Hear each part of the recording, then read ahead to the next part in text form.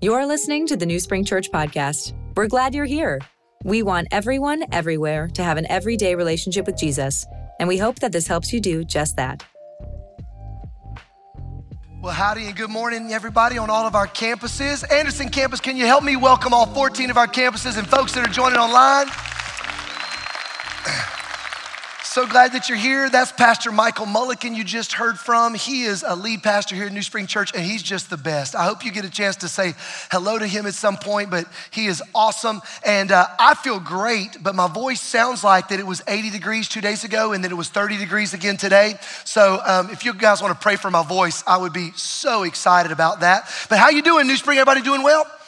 Good. Well, listen, I'm so pumped because we are going to talk about overflow today. And last week we started this series and Pastor Clayton King did a tremendous job. It was a fantastic message about what it's like to live in the kingdom of God in everyday overflow. And I don't know if you walked out with the same phrase I did, but we were walking out with this phrase, make me a Macedonian. Remember that? Make me a Macedonian. A story I wanted to share from one of our campuses. We have a business owner that's a part of one of our upstate campuses and reached out to us. She actually reached out and said, hey, we had somebody in our business. She owns a gym. And somebody in her gym came to them, the business owners, and said, hey, I just found out about a family that's a part of the gym that's come into some financial stress, and I want to be a Macedonian. And I want to take care of their next 3 months membership so that they can keep coming to the gym with their kids. And here's the coolest part. The business owner didn't even know that that other family was a part of New Spring Church. Just happened to come and say, I want to be a Macedonian, paid for another family so that they didn't have to stop being a part of the gym and their kids could keep being a part of the gym. And that's happening all over the state as people step into everyday overflow. Now, question on all of our campuses, where are my public school people at? You went to public school. Where are my public school people at? My hand is up, my hand is up. Now listen, if you went to maybe you went to a private school. That's fine. That's good. Maybe we did the homeschool thing. That's fine. That's good too. No shade. But I just want to let you know something that us public school people know about. We know about a fight in the public school. Anybody ever seen a fight in public school? Come on, public school folks. Don't let me down now. All right. Now, I don't know what the deal is at homeschool, but that was just called sibling rivalry, right? In the public school, what happens when a fight breaks out? Public school people, what happens? What do people yell? What do they yell? Fight. Yeah, fight. And what does everybody do? Everybody runs to the fight. I hear you, Kelsey. You're right here yelling at me. Teachers that are now having to break up fights at the public school. All right, if there's a fight at the public school, it is like bees to honey, right? And everybody runs to the fight. Well, I remember one such incident growing up at a public school, and it was always in the spring. I don't know if it's the testosterone or whatever, but the springtime, and when were the fights? The fights were either first thing in the morning, at the end of the day, or at lunchtime, right on. This was a fight at lunch. So I'm sitting with my friends, minding my business, eating at the cafeteria, square pizza and all. And somebody hollered about, fight! And the whole cafeteria empties, runs out to the courtyard, and they can't even get to this fight. It's going crazy, people going nuts. But here's what I want you to know about the fight. Now, the best fights were girl fights. I don't know. Hair, y'all know what I'm talking about? Hair, nails, crazy. Now, what I'm not doing, I am not saying you should fight. All right, as a matter of fact, that's not what you should do at all. I'm just saying it happens, and when it does, everybody comes to see what's gonna happen, don't they? Now, here's why I'm bringing all of this up. There's a fight going on in the earth today. And people's eyes start to look and attention gets drawn to the fight. Here's the fight I want to point out at the start of this message. There is a fight going on in the earth around the things that we're going to be stressed about. And so you and your neighbors and your coworkers, and if you're a college student, your parents perhaps, there's a fight in the earth. And I want to show you what the top 5 stressors are in the earth right now. Stressor number 1 that everybody's feeling is inflation. It's a fight in the earth. Cost of living. How are people gonna handle this? What are we gonna do? How am I gonna make ends meet? Inflation, it's a fight. Stressor number 2, global uncertainty. Taiwan and China, Russia and Ukraine.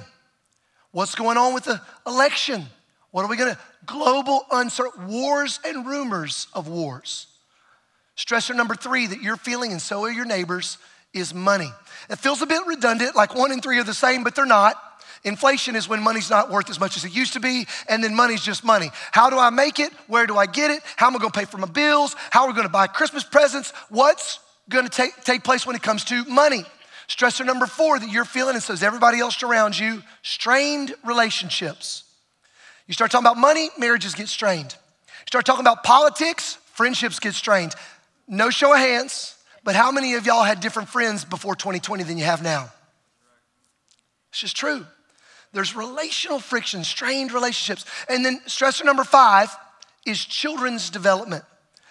How are we gonna respond to the fact that we didn't go to school or we did school from home for like 2 years or 6 months, depending on where you are? These are, look at these are the top 5 stressors that everybody in the earth is feeling. Doesn't care if you're a Christian, not a Christian, doesn't care if you go to church, not sure. Why should you know this? Here's why. Because right now, when it comes to a fight in the earth, those 5 things are where everybody's eyes are. Why are we talking about this today? Well, when we talk about an everyday overflowing life Christian, I want you to know the way you respond in the midst of the fight has got everybody's attention. The way you respond with your stuff in the midst of the fight actually makes a greater and more dynamic impact now than when everything is going well. How do I know this? Well, not just because I saw fights in the public schools growing up, but it's also because when you read a little bit of church history, there is a historian, his name is Rodney Stark, no relation to Tony Stark, but I'm sure he probably enjoys Marvel as well. But Rodney Stark is a church historian, but what's crazy is he wasn't always a church historian. He was actually an atheist. And he got interested in trying to understand, as an atheist, how come Christianity has grown so large through the thousands of years of church history? It just wasn't computing and wasn't adding up and making sense. So he starts to evaluate church history from the time of Jesus Christ to modern day. What have Christians been doing that has made such a difference in the earth? And he basically boiled it down to 2 things. You ready for them? These things are super powerful. The 2 things that he found was Christians handle sexuality and generosity different than everybody else. Those 2 things have been an apologetic to the world.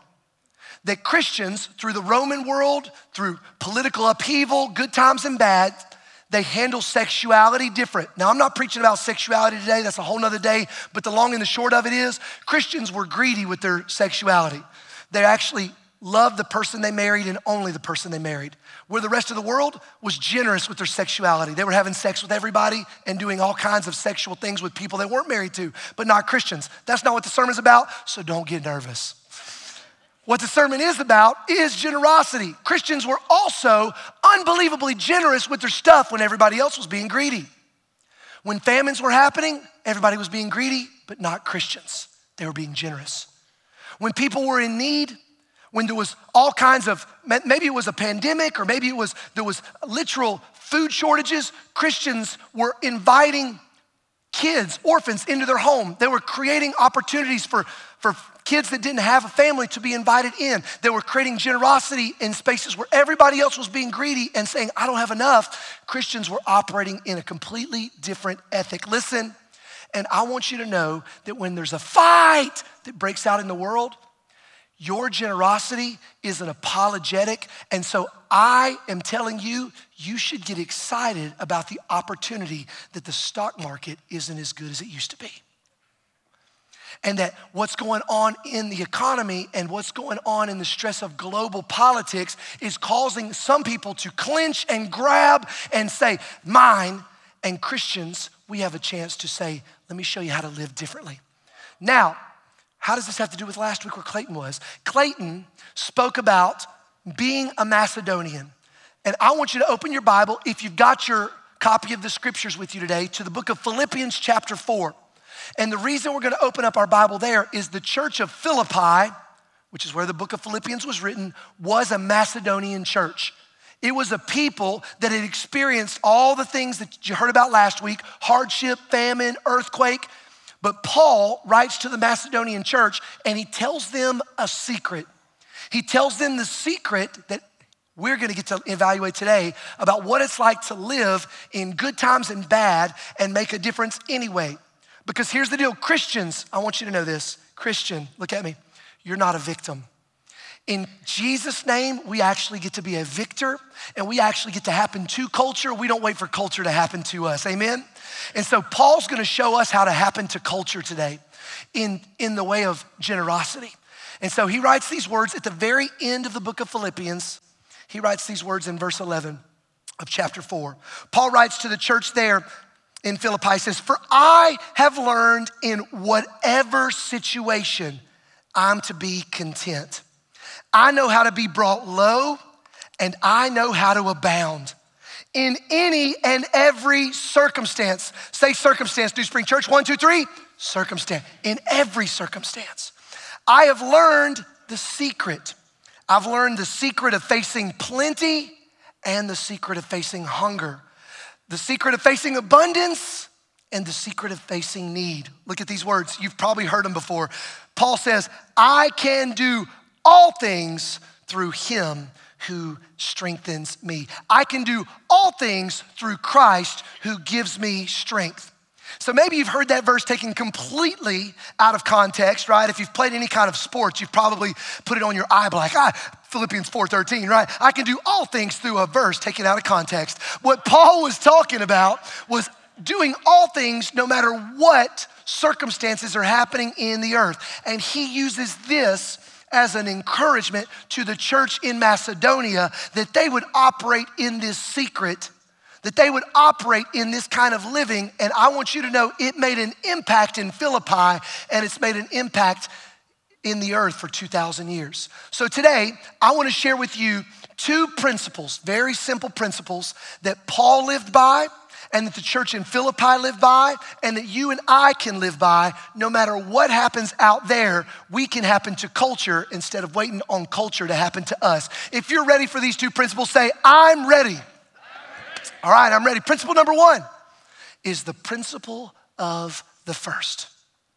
The principle of the first. Now, if you've grown up in church, you've heard about the principle of the first, but essentially it goes like this. What we do and what we give when it comes to the first things in our life, it sets the pace for all the rest. The principle of the first. But if you're here and you're like, where does this come from? Why do Christians talk about the first and why it matters so much? Why do Christians tithe? Why do Christians go to church on the first day of the week? Why do Christians give the first part of their morning to the Lord in personal devotion? Why does it matter? I want to show you a couple of places in Scripture that'll help you understand why Christians care about this so much. The first one is actually where we get the word tithe from in the Bible in Genesis chapter 14. Genesis chapter 14, here's the context. We actually see this man named Abram. This is before his name is changed to Abraham. He's in a fight and he fights a whole bunch of other kings. He wins and then he meets the high priest of the Lord. It's a man named Melchizedek. Now that's just a fun name to say, Melchizedek. I'm gonna let you say it, okay? On all of our campuses, would you say Melchizedek on 3? 1, 2, 3. Melchizedek. See, I told you it was fun. Melchizedek. So what happens when he meets Melchizedek? Let's read. Genesis 14, it says, and Melchizedek, king of Salem, that's Jerusalem, king of Salem, brought out bread and wine, communion. He brought it out. He was priest of God Most High. And he blessed him. And he said, blessed be Abram by God Most High, possessor of heaven and earth, and blessed be God Most High, who has delivered your enemies in your hand. Now pause right here before we read the next part. So here's what's going on. God sends his priest to bless Abram. He's gonna bless him with all things. Now, theologians call this right here a Christophany. It's the combination of two words, Christ and epiphany, Christophany. Theologians believe this is an actual Old Testament revealing of Jesus Christ. More than likely, this is Jesus Christ as the high priest Melchizedek. And he shows up to Abraham and he blesses him. And then upon that blessing, being blessed from God, Abraham turns and responds. Let's continue. It says, and Abram gave him 1/10 of everything. This is the first time in the Bible, right down there, that we see the word tithe. The word tithe is just a Bible word that means a tenth. It means 1 out of 10. And so Abraham, after being blessed by God, shows God that he understands all things come from God by blessing the high priest. He gives him a tenth. So God's people, throughout all of the Old Testament history, do this. They practice this idea of tithing. Now, what's crazy about this example right here is this is before the law was even given to Moses. This was something that is outside of the law, because when the law was given, they continue to tithe, but like many of us, it's not something that comes natural. You have to make yourself do it. You're not gonna drift to tithing. And so multiple times in the Old Testament, God sends his prophets and his preachers and his pastors to remind his people, hey, keep making the first things first. Make sure you're prioritizing the tithe. One of these prophets is a man named, in the book of Malachi, a man named Malachi. He's my favorite Italian prophet, Malachi. Okay, sorry, preacher joke. Malachi talks about this in chapter 3, verse 10. He says these words, look at this. He says, bring the whole tithe to the storehouse, the temple, that there may be food in my house. And then look what God says here. Test me in this, says the Lord Almighty, and see if I will not throw open the floodgates of heaven and pour out so much blessing that there will not be room enough to store it. So God sends his prophet Malachi to say, hey, people of God, don't forget, don't drift, make the first thing first. Make sure you're giving the whole tithe to the storehouse that there might be food in my house. And watch this, I'm gonna open the floodgates of heaven and send so much blessing your way. Now, here's where I need some audience participation. Has there been anybody who has trusted God with the tithe in their own life and would be willing to clap their hands and give a little shout, maybe a hallelujah or an amen on any of our campuses, that they have seen God be faithful and fruitful to open up the floodgates of heaven and send a blessing your way? This is such a big deal, but you will see that if you give God the tithe, you're gonna see him direct his stuff your way. And doesn't this make sense? If you can be trusted with the things of God by responding, by saying, God, I know it comes from you, I'm gonna prioritize it, God's gonna direct seed your way so that you might be able to use more for his kingdom. This is just the principle of the first. It's all over the scripture, friends. It's not just in the Old Testament. Jesus actually talked about it in the New Testament. Look at this, in Matthew 23, Jesus was correcting some religious folks who were using the tithe inappropriately. Watch what Jesus says. He says, what sorrow awaits you teachers and religious law and you Pharisees. He calls them hypocrites. For you are careful to tithe even the teeny tiniest income from your herb gardens, your cumin, your oregano, your dill, your mint. They were tithing on this, but watch this. Jesus corrects them and he says this, but you ignore the more important aspects of the law: justice, mercy, and faith. Look at these next few words. You should tithe, yes, but do not neglect the more important things. Now, that's written in red. Jesus said that with his own words. You should tithe, yes, but not so you can neglect the rest of what I'm trying to do here. Here was the point. These religious leaders were using the tithe to buy off God. They were being so prioritizing the tithe that hey, I tithe so I can treat everybody else around me however I want. Modern day context for us is I tithe so I can talk to my employees or my coworkers or my classmates however I want. I tithe so I can talk on social media however I want. I tithe so I can be rude to my spouse. I tithe so I can be harsh with my kids. I tithe so I don't have to be gracious and forgive. So the context here is Jesus is affirming the tithe, but he's saying, hey, I want to create in you a holistic and integrous reflection of my kingdom, not just tithing so you can do whatever you want to anybody around you and just say, no, but I'm a Christ follower, I tithe. So he's correcting that. And it's not just Jesus. Paul doesn't just talk to the Philippian church about this. He actually talked to the Corinthian church about it. Look what Paul says in 1 Corinthians chapter 16. He says this about tithing. On the first day of every week. What day is that, church? On the first day. What's the first day of the week? It is Sunday. It's the first day. Side note, one of the reasons that you get out of bed and you show up at church on a Sunday is not just the days that your football team wins on Saturday, not just the days that it's sunny. It's because it's the first day and you're saying, God, I want to make it about you. Because I'm gonna make the first about you because the principle of the first. And I know, God, I'm gonna make the first day about you. So, hey, give yourself a hand if you made it to church today. You're making it about him, okay? But Jesus in 1 Corinthians 16 tells us that on the first day of every week, each of you is to put aside something and store it up as he may prosper so that there will be no collecting when I come. So what's Paul talking about? He's saying, hey, if you're making a little bit of money as a high school babysitter, put some of that away. Hold on to your tithe, make sure you're ready. If you're making some money as a 9-to-5 employee, put some of that aside, make sure you're ready. He's just saying to the church, part of following Christ is to continue to practice making the first things first. And he encourages the Corinthian church to make sure you're keeping up with your tithe.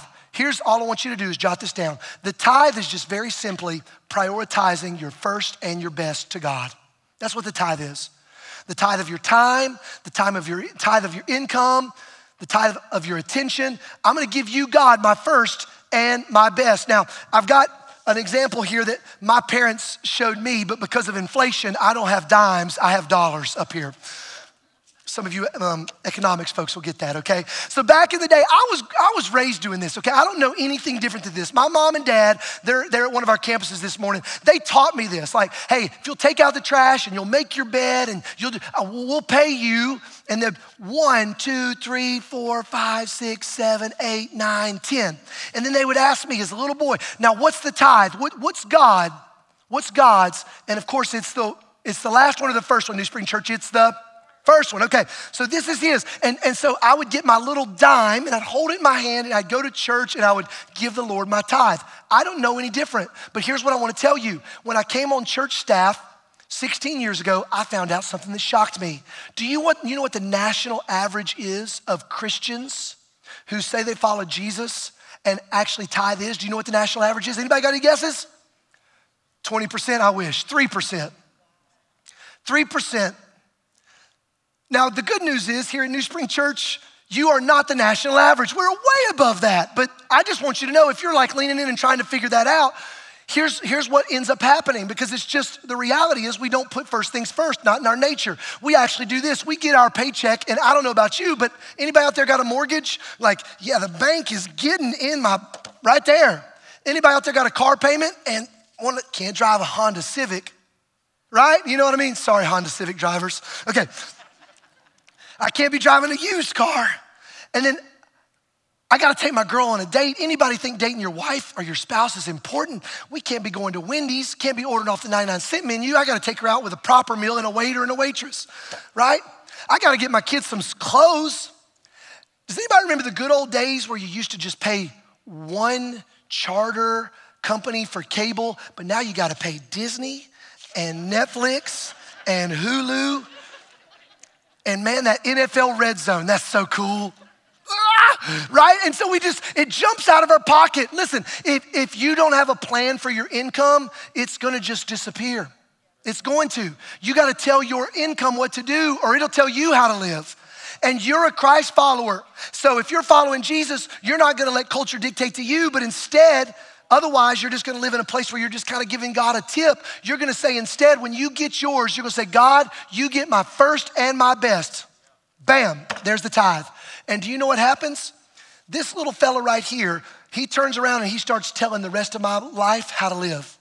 Because you start to filter everything through your first and your best. So, okay, do I need to live in a home like that? Okay, do I need to drive that kind of a car? Do I need to give Disney and Hulu and all of or is there something at the end of my 90% that we don't actually need? Because God, you're getting my first and my best. This is the principle of first. This is the principle of tithing. Now, in case some of you, like Clayton said last week, think this is what I'm gonna do one day when I've made it, listen to this quote by John Rockefeller. Anybody ever heard of the Rockefellers? Anybody ever gone to Rockefeller and done a little ice skating in the wintertime up in New York City? Here's what John Rockefeller said. He said, I never would have been able to tithe the first $1 million I ever made if I had not tithed my first salary, which was $1.50 per week. And so I just want to commend to you, college student, young married couple, maybe put this into practice. It's a principle that God's people have been doing throughout all of human history. No matter what happens in culture, it's gonna set you up to walk in everyday overflow. But I also wanna tell you that many of you have heard this one before. The next principle, some of you have never heard about. This second principle is the principle number 2, and it's the principle of mastering the margins. Mastering the margins. Now, where is this principle? Is that in the Bible anywhere? Let me show it to you. Leviticus chapter 19 says these words, God's people, when you reap the harvest of your land, you shall not reap your field right up to its edges, neither shall you gather the gleanings after the harvest. And you shall not strip your vineyard bare, neither shall you gather the fallen grapes of your vineyard. Why? You shall leave them for the poor and for the sojourner. I am the Lord your God. Now let me give a little context to this right here. So before God's people were in the promised land, does anybody remember where God's people were all located? They were in the nation of Egypt, and they were all located there. And what was their day in and day out role? What were they in Egypt? God's people, they were? Okay, they were slaves. But God miraculously delivers them to a promised land. And what did God tell them? He told them, you're gonna live in homes you didn't build, you're gonna have fields that you didn't plant, and you're gonna have lands that were not yours. I'm gonna give them to you. And so Leviticus 19 was written to help them remember that not only are you gonna tithe and make the first things first, but I want you to leave the edges. I want you to leave the margins of your field. Once you go through one time, don't go through a second time and pick up every piece. If the wind blows and some of the grapes fall on the ground, you just go get the grapes that are on the tree. Leave the ones on the ground for the poor, the sojourner, and the widow. Master the margins. And so God's people did this, like they literally did this. One of the people that did this was a man named Boaz. And if you know the Bible, the story of Ruth is the story of a widow and a foreigner who made it to God's land, the promised land, and she goes around behind this generous man named Boaz, and she collects some of the grain from his field. As a matter of fact, he was so generous, he was like throwing down extra on the ground, because maybe Ruth was pretty, I don't know. But they end up getting married. Here's the whole point. They were Jesus's great-great-great-great-grandparents. And how did that happen? It was a man living with margin. Now, look at me on every campus. You might be saying, okay, but what's the New Testament equivalent? Why are you talking about this today? Here's one of the things I'm convicted of. I was raised, and it was very easy for me to give God my first and my best when it came to my tithe. But in American culture, in a world where we talk about efficiency all the time, in a world where my phone tells me how much time I spend looking at its screen, I just want to suggest that maybe we haven't left a whole lot of margin in our lives. And so when it comes to our time, there's not a lot of margin. How many of y'all, if you're being honest, you run into somebody, maybe even today, this morning in the atrium at New Spring Church, and you say, hey man, how you doing? And you hear them say, oh, things are going good, but I'm busy. December's coming. What's December gonna feel like? New Spring Church is gonna feel busy. The new year's gonna happen. 2023 is like 6 weeks away, and you're gonna see somebody say, hey, Happy New Year. How'd your new year go? How's the new year getting started? Oh, it's going good, but I'm busy. And if we're not intentional, we'll use up all of our margins. We'll use up every minute of every day. We've become unbelievably efficient at whatever we make, we spend. Whatever resource I get, I spend it. Whatever time I've got, I spend it. One of the things we've got to learn is to master our margins. Now, listen to me. One of the coolest things that happens in the margins, and you need to write this down, is miracles happen in the margins. I want to give you an example of one. I've had so many conversations with New Spring people through the last couple of months. This conversation's happened multiple times. Hey, I'm actually coaching my son in t-ball. I'm actually coaching my daughter in soccer. And I didn't think I could do it, but we figured out a little bit of time to create some margin. And the coolest thing's happening. Because not only am I coaching my kid, but I'm actually ministering to other families, to other kids, to other needs that are in my community, and I'm doing it as a t-ball coach. I'm doing it as a football coach. I'm doing it as a soccer coach in the margins. Well, you know what doesn't happen? If mom and dad, you're busy with every single minute and you let somebody else do it, then you're gonna miss the miracles that take place in the margins. But I just wanna say this, do you know who ought to be coaching every t-ball league in the state of South Carolina? A Christian who loves Jesus and can minister to the other families that are never gonna show up at a church building, at least not until they're invited by you, because you're making room in the margins, amen? Make room in the margins. How about this one? Maybe you've had a conversation with a coworker and you realize they're going through something. You can just tell in their body language and you say, hey, what's going on? And they say, I've got some things in my marriage right now that are just not good. Or maybe their spouse has lost their job or they're dealing with stuff. And instead of just saying this old word, oh, I'll pray for you. I'll pray for you. You say this, hey, I'll pray for you. And do you want to get lunch or coffee maybe next week? Because I got some margin. And I just thought maybe we could get together and I could hear you out and give you some wise counsel from the Word of God. And I could just actually live a life that makes room in the margins and not just say the old phrase, I'll pray for you. I don't know if this has happened to you before, but I've definitely been guilty of the I'll pray for you thing. And I've not actually cared for my friends, my coworkers, other people in my community in the margins. But if we make room in the margins of our life, for the edges of our field, for our resources, our energy, and our time, I'm believing God is going to do some incredible things because that's how you live in everyday overflow. Jot this down. Here it is. These two principles. If you will prioritize the principle of the first and you'll prioritize mastering the margins, you're gonna see in your life you're living in everyday overflow. Super practical, super handles that aren't dictated to by society. God's people have been doing this for 2,000 years, and when God's people do this, the world takes notice. It's the truth of our history books. And oh, by the way, it's also the truth of revivals. If you wanna see an awakening, you wanna see people get saved, and you wanna see people come to the knowledge of Jesus Christ, then one of the things that you'll see in the scriptures and in church history is when God's people start living this open-handed, overflowing life, it makes a way for the gospel to go out because it is so countercultural to the way everybody else lives. So here's a question that I wanna put before us today. I believe that God right now is looking for men and women that he can entrust his kingdom to. That's what the story of the Bible talks about it all the time. God is looking for men and women that, hey, can be trusted with his kingdom. I'm gonna read it to you here in just a moment. But the question is this, can we be trusted? Can we be trusted? And every single time, no matter what's going on in culture, we prioritize the principle of the first. And every single time, no matter what's going on in culture, we create some margin in our life for friends and family, for the surprise stranger we might run into. We are telling God, God, you can trust me with your kingdom. Jesus was actually talking about this in Matthew chapter 25, and I'm gonna read it in just a moment, but I wanna invite all of you on all of our campuses to your feet for this. Would you stand up? We're gonna respond in just a moment, but I wanna make sure you hear this. Jesus was sharing this exact parable about entrusting people with his kingdom and the way that they responded in generosity. And I want you to make sure you see it. Here's what it says in Matthew 25, starting in verse 31. Jesus says this, when the Son of Man comes in his glory and all the angels with him, then he'll sit on his glorious throne, and before him will be gathered all the nations, just like at church today. Everybody's gonna be standing.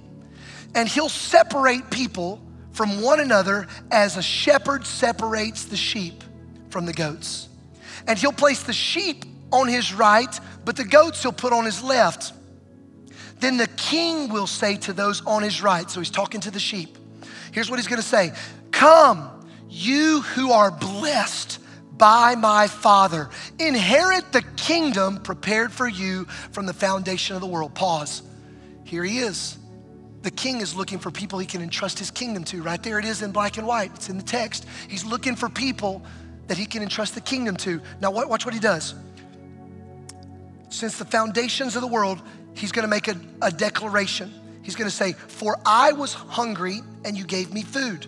I was thirsty and you gave me a drink. I was a stranger and you welcomed me. I was naked and you clothed me. I was sick and you visited me. I was in prison and you came to me.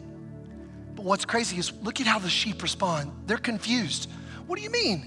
When did we do this? I don't remember meeting you, Jesus. I don't remember meeting you in those spaces. And he's gonna clarify. He's gonna say, hey, here's when you did it. Watch this. He says this. Then the righteous will answer him saying, Lord, when did we see you hungry and feed you, thirsty and give you a drink? When did we see you a stranger and welcome you, or naked and clothe you? And when did we see you sick or in prison and visit you? And the king will answer them and say these words, truly I say to you, as you did it to one of the least of my brothers, you did it to who? You did it to me. Here's the point. In final eternal judgment, Jesus is saying that, hey, I'm gonna be able to separate a people that live generously from a people who lived not generously. It's gonna be so clear that yes, salvation, don't get this messed up. I need to make sure you understand this. Salvation does not come by works. These people are not getting saved and getting to enter into heaven because they were generous. No, salvation comes by the act of Jesus Christ receiving his sacrifice on the cross through faith alone. But those that have received Jesus and his salvation on the cross are going to be so spirit-led and spirit-filled that their lives are going to look so distinct from everybody else. This is such an important thing. Make sure you see what Jesus is saying. There will not be any greedy Christians in heaven. That's what he's saying. Greed and Christianity are countercultural.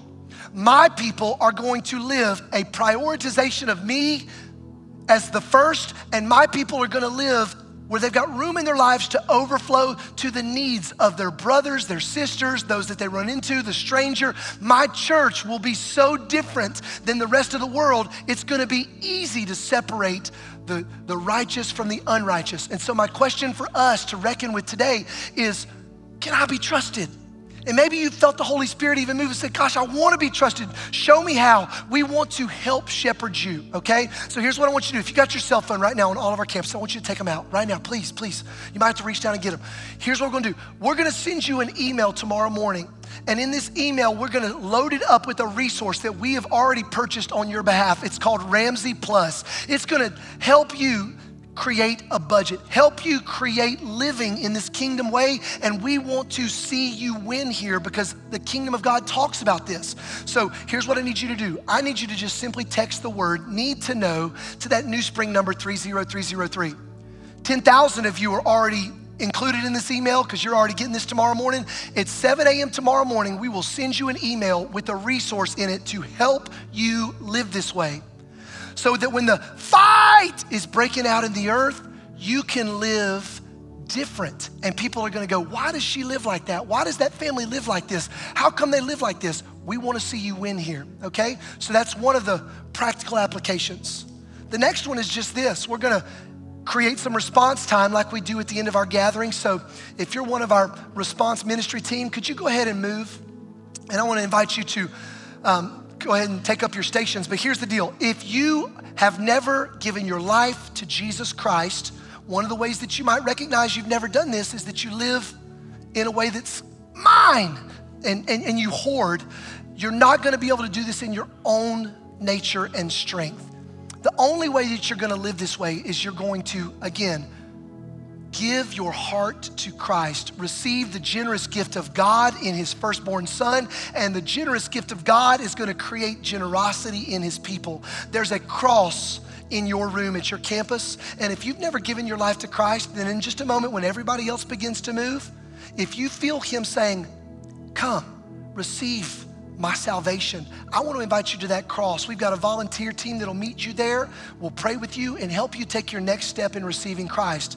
But if you're a Christian, I want to invite you to come and receive communion. Come and take the body and blood of Christ again and be reminded in these days of the generosity of our Lord as you go and live a generous life in these seasons. We've also got prayer teams if you need to come and receive prayer. We've got the response time to give God your worship. And I want to point out one other opportunity to respond.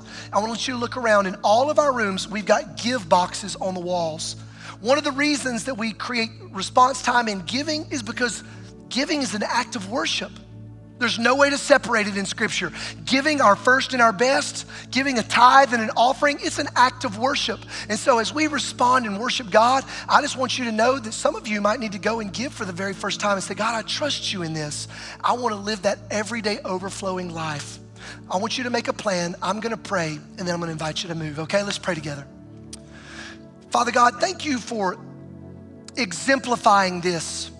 Because you gave Jesus Christ, we have the most famous verse in the Bible. For God so loved the world that he gave his only son. And Lord, your generosity is what made a way for all of us to enter into eternal life, to be welcomed into your family. And so Lord, I pray you would make us a generous people, continue to work in our hearts so that we might live an everyday overflowing life. Show us how to do this, God. In this day of inflation, in this day of unrest, that we would be a shining and bright city on a hill in the midst of the darkness and the greed that we're surrounded with in our culture. Show us how to live this in the margins of our life. And Lord, we pray for the miracles that we're gonna see this week in the margins. And as we come to your table again and receive your gracious body and blood, would you create in us a people that would be willing to be broken and poured out as well, so that others might be reached in our communities. We love you, Jesus, and we give you all the honor and glory as we respond. In Christ's name we pray, amen, amen. Would you respond? Thanks for listening to the New Spring Church podcast. Make sure to visit our website at newspring.cc for more content, including videos, articles, and devotionals to help you have an everyday relationship with Jesus. Or plan a visit to one of our campuses across the state of South Carolina.